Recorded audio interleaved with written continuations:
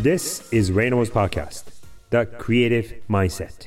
Hi everyone, welcome to The Creative Mindset, a podcast about what the future holds at the intersection of creativity and technology. I am Rei Nomoto, the founding partner of IANCO, a global innovation firm based in New York and Tokyo. This is part 2 of AMA, Ask Me Anything, where we answer questions from my listeners. Instead of just answering them by myself, we invite them to be on our show and make that into an open conversation. The question came from Corinne O'Keefe, who just took a new role as a Chief Creative Officer at Digitas, a global marketing agency and its UK office. If you haven't listened to part 1, please do have a listen. In part 2, we go into the specifics of the role of a creative leader in a new environment. So let's get started. Ask me anything. You are obviously Japanese. You sort of were working in US-based companies. You now work sort of across multiple cultures. So that brings me to another question, actually. I was based in the US working for global clients, and then I came over to Amsterdam where I was working. It was very fundamental in shaping both who I am professionally and personally, really took me out of my comfort zone. And now I'm stepping into yet another different culture as a leader. So much of how we connect with people, at least in the short term, is based off shared cultural experiences and background. And so as you stepped into these sort of new places and spaces, how did you, being from a different sort of background, or how did being multicultural either help you or hinder you? Sort of what were your strategies in terms of being able to connect with people on your team where you might not have had that commonality? What observations have you made, and what are some of the challenges that you've encountered as you worked in different places in different cities? The thing that I have really liked about moving around is that it forces us to step out of our culture and the patterns that we learn, and doing and saying and operating almost on autopilot, and really reflect on what do we believe? Who are we? How do we want to operate? And what is true to ourselves versus the way that we've always done it? I think it was the same for me moving from the East Coast to the West Coast, as you said, because I grew up on the East Coast, and then very much so when I moved sort of to Europe. And what that helped me do was be like, okay, who am I? And then how do I show up as who I am, and how do I share that as a means of being vulnerable and open and honest to sort of create that environment to then, regardless of what background somebody else might be from, to be able to then share themselves with me. Because I think the roadblocks that I've run into is kind of going back to what you were saying about humility, is when I haven't felt comfortable to be myself, when I have tried to, when I first got to the West Coast or working on, Nike directly, and feeling like I had to be this sneakerhead who knew and breathed sneaker culture. And it wasn't true.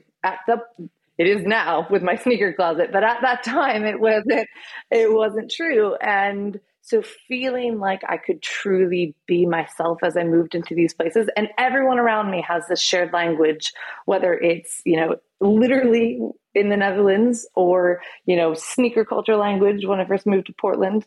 And I think learning, and when I first moved to Amsterdam, one of the things that became pretty profound for me was this idea of getting comfortable with looking stupid. I remember the first day I had to take the tram to the office, and I took it home, and I was like, I got this, first day in the books, made it. And I didn't know you had to press the button for the doors to open. Not my tram stop. Like, why aren't the doors opening? And then all of a sudden the tram keeps going. And I was like, you've got to be kidding me. Just had to press the button, but everything's in Dutch. I didn't know it. And the biggest thing is I just felt such an idiot. And that happened every day for like the first 3 to 4 months when I first moved here. But what I realized is I started to build a tolerance to being worried about feeling stupid. And so what I noticed is that there was a correlation of when I would walk into a room where everyone else had a shared culture language, or I'd walk into a room with a client, and I felt more comfortable still showing up as me, because I wasn't as worried about if I was going to do something wrong or say something wrong, because I didn't already understand the way it was supposed to be. One little technique that I've used is to know a little bit about like where they are from, or where they grew up, or which city that they're from, And I try to find sort of commonality between my own experience and where they come from. And when I can find some connection between like my upbringing, which is very, different from pretty much anybody else's, like, nobody has the same upbringing, right? Unless they're from like the same town or same place. It's often possible to find something that's common between them and you. And then using that as a starting point to have a personal relationship with that individual is a good technique to bridge that cultural difference. Before I forget, I'll share one story that I heard about a very visible and famous leader, which is President Clinton, right? And whether you like him as a president or not is a separate conversation. But I heard a story about how skilled he was in making people and individuals feel very close to him. And that was his, quote unquote, his leadership style, right? And I heard a story about him at some kind of fundraising party. President Clinton comes, to this individual, and immediately he says, "You know what? I heard you were brought up by a single mother. I'm a son of a single mother as well. I know how you feel." Right. And with that, he won this individual over just emotionally. But the point here is that he was consciously always trying to find that particular personal connection with every individual as much as possible. It's simple, and that's why it's difficult, but it's simple to make that personal connection with an individual if you know what that commonality is between you and this random stranger. Yeah, I think that's really interesting. And you're right. Like, we are humans, and now reflecting on it, there are a lot of commonalities that you can find with people regardless of culture. How have you found that the things that we don't have in common can influence? Because another thing that I think is interesting is, as people who have been sort of in multiple cultures or haven't felt like we fully belonged, like you and I both have, there's our commonality, is, at the end of the day, not to oversimplify it, but what we do is come up with unexpected creative solutions, and different cultures do things differently. So do you feel like that gives us a propensity to be able to get to more like different solutions because we understand that there's more than one answer? And how has that benefited you, or have you experienced that yourself? You don't have to necessarily understand, what the differences are from the get-go. But I think being accepting of differences can lead to new and interesting ideas that you never have come up with on your own. Or had you only worked in an environment where people there were just one type of people, just from one culture. So I do think the difference of opinions is a good thing.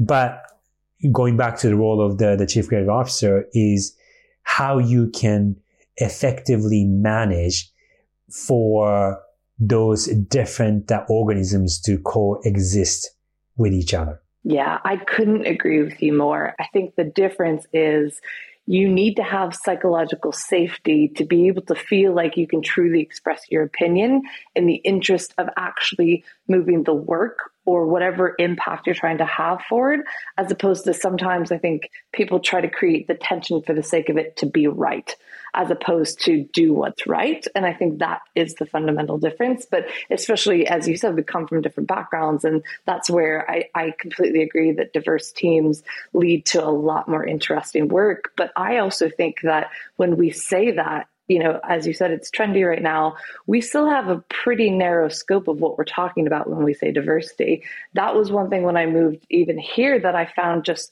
so kind of interesting when I saw the kind of evolution of creativity with the people I was working with here, in terms of so many different cultural backgrounds, so many countries coming together, and that diversity of background, diversity of lived experience is ultimately, that's where things like race and gender and all that stuff comes into play. It's from that lived experience, but it's not just from those things that give you that sort of differing point of view, which ultimately makes things more interesting. Yeah. And also, just out of curiosity, why did you take this role? Decide to take this role? If I had to sum it up in one word, it would be growth for me, both personally and professionally. When I look at sort of what I've done and the opportunities that I have ahead of me, when I left AKQA to do the analog folk thing, I felt like I couldn't do it. I was like, there's no way. And that's ultimately why I felt like I had to. I don't feel that way now, but this is a very new sort of environment. Just when you think about, I've been with one company or had been with one company for almost a decade. So stepping into a new team with more diversity of discipline, as you said, and I really think that presents such an interesting opportunity in terms of creating really incredible impact in the world. And that's ultimately what I want to do. I really believe in having these ripple effects of being able to, at the end of the day, I just want to make good stuff with good people, and being able to continue to do that in different environments with different people, learning from them. Hopefully they can learn something from me. And that's kind of what this opportunity seemed to present to me and why I ultimately decided to do it. Yeah. Where do you want to see yourself in 5 years? I don't know where I see myself in 5 years, to be honest with you. I try to focus on what feels right now. Obviously, I'm future facing, like I'm looking for growth, I'm looking for my next step. But what I've found over the course of my career is that as opposed to people who have 5-year plans or goals, I have, if a door opens, does it feel right to me? And do I feel drawn to it? And that's what's led me to here so far. So I think I'm going to stick with that.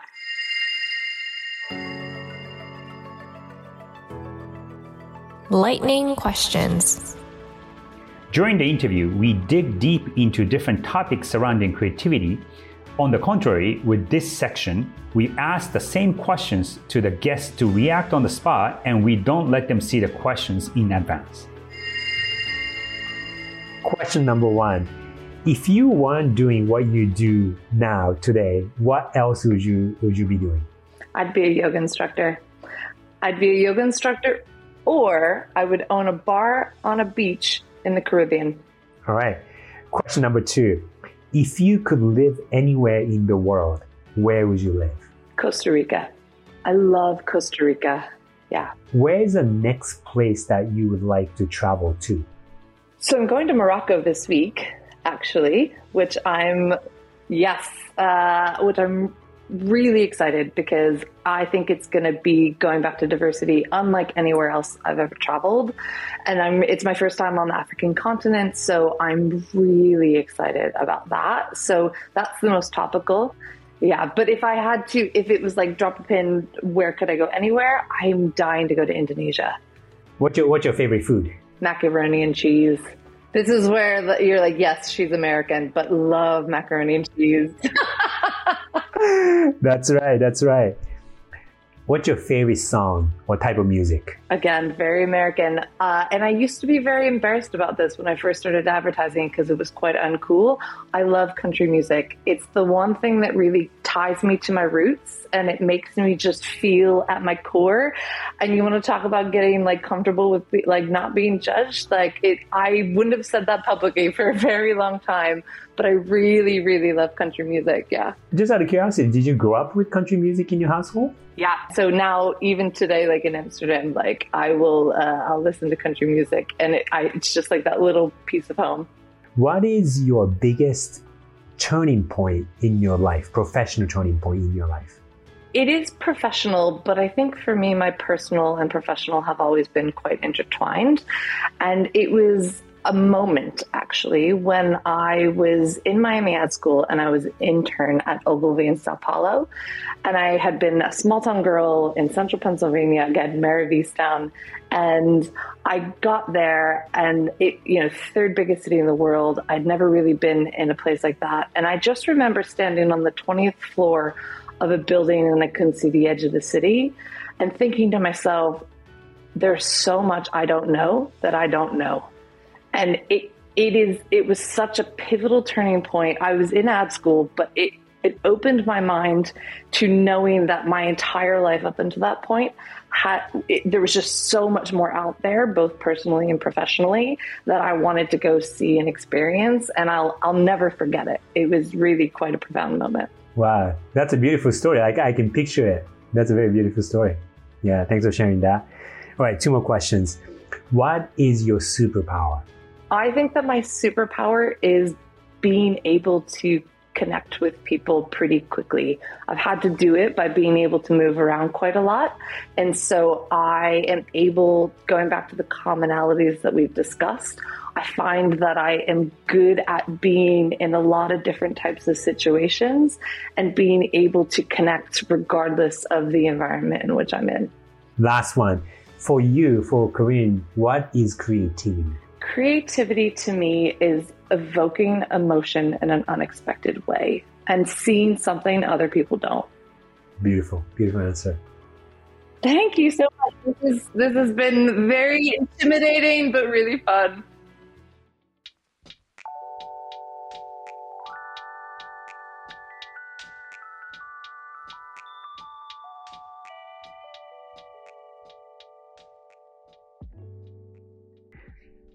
That was part 2 of AMA Ask Me Anything, where I answered a question from our audience.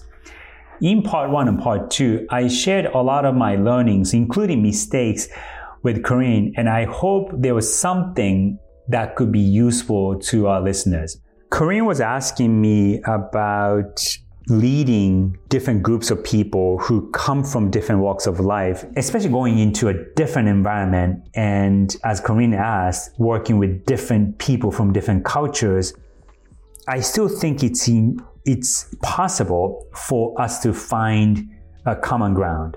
I try to look for, something that's common between me and the other person, whether it's a hobby, music, movies, sports, food, what have you. There's something that you can find as a common ground. And when you can do that, then you can start to have a conversation, not between a boss and somebody that's being managed by that person, but as 2 equal human beings. And then I think that can go a long way for anybody who is leading a group of people and anybody who's working for somebody else. When you can establish that personal connection with your manager, with your boss, that can also help in your career moving forward. At the same time, I'm aware of the fact that not all of our listeners are ready to be in a leadership position and might not be in that role for a while. So I thought I would share my point of view and my thoughts on what people should look for in a leader. And thinking about my career trajectory and working for several leaders, what I think I was looking for and what I gained from the people that I worked for.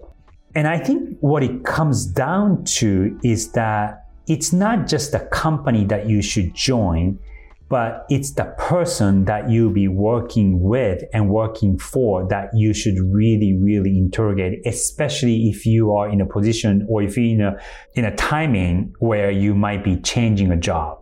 In the past couple of years, as we went through the pandemic, the Great Resignation was a term that we started to hear. Apparently that's subsiding and not as many people are switching jobs as they were during the pandemic. But switching a job is something that I think everybody will do sooner rather than later. And what becomes really important is what you should look for, not just in the work environment, but in the people that you're working with. And the thing is, it really comes down to the person that you'll be working for and what you can learn from. In my 25 year long career, I actually haven't and didn't switch jobs that many times. And what became most helpful in the 25 years or so that I worked for somebody else and granted that I stayed at a few places, each place for quite a while, I think what my bosses gave me different opportunities to learn new things, even if I didn't leave that particular environment. And particularly when, the last employment job that I had was at AKQA, and I worked for somebody named Tom Bedecker, who was at the time the CEO, and he was the one who recruited me to AKQA back in 2005, I think. And I ended up staying there for more than 10 years. As I look back, even though I stayed in one company, I was able to have multiple jobs, working in multiple offices and multiple environments.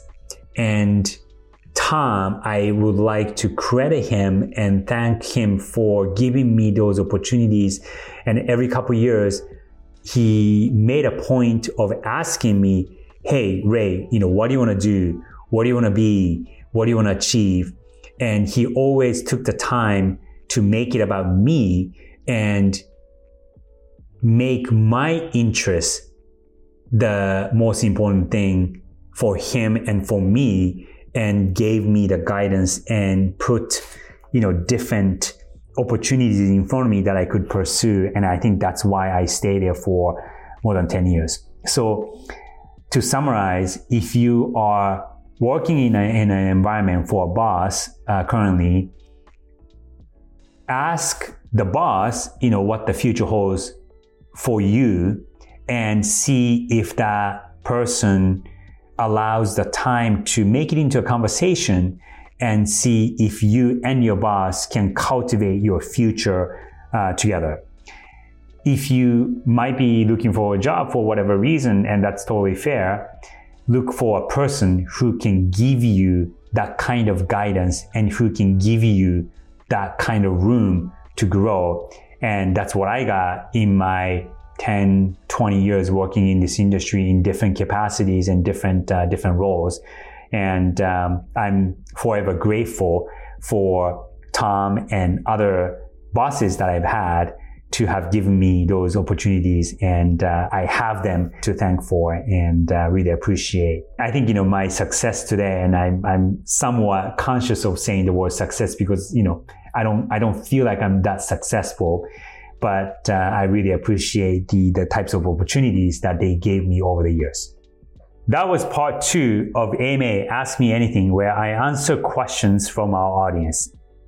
This was a new experiment for us, and I really enjoyed having that conversation. And by listening to what people might be questioning or struggling with, there's a lot for me to learn from. So I definitely welcome for any of our listeners to reach out to us.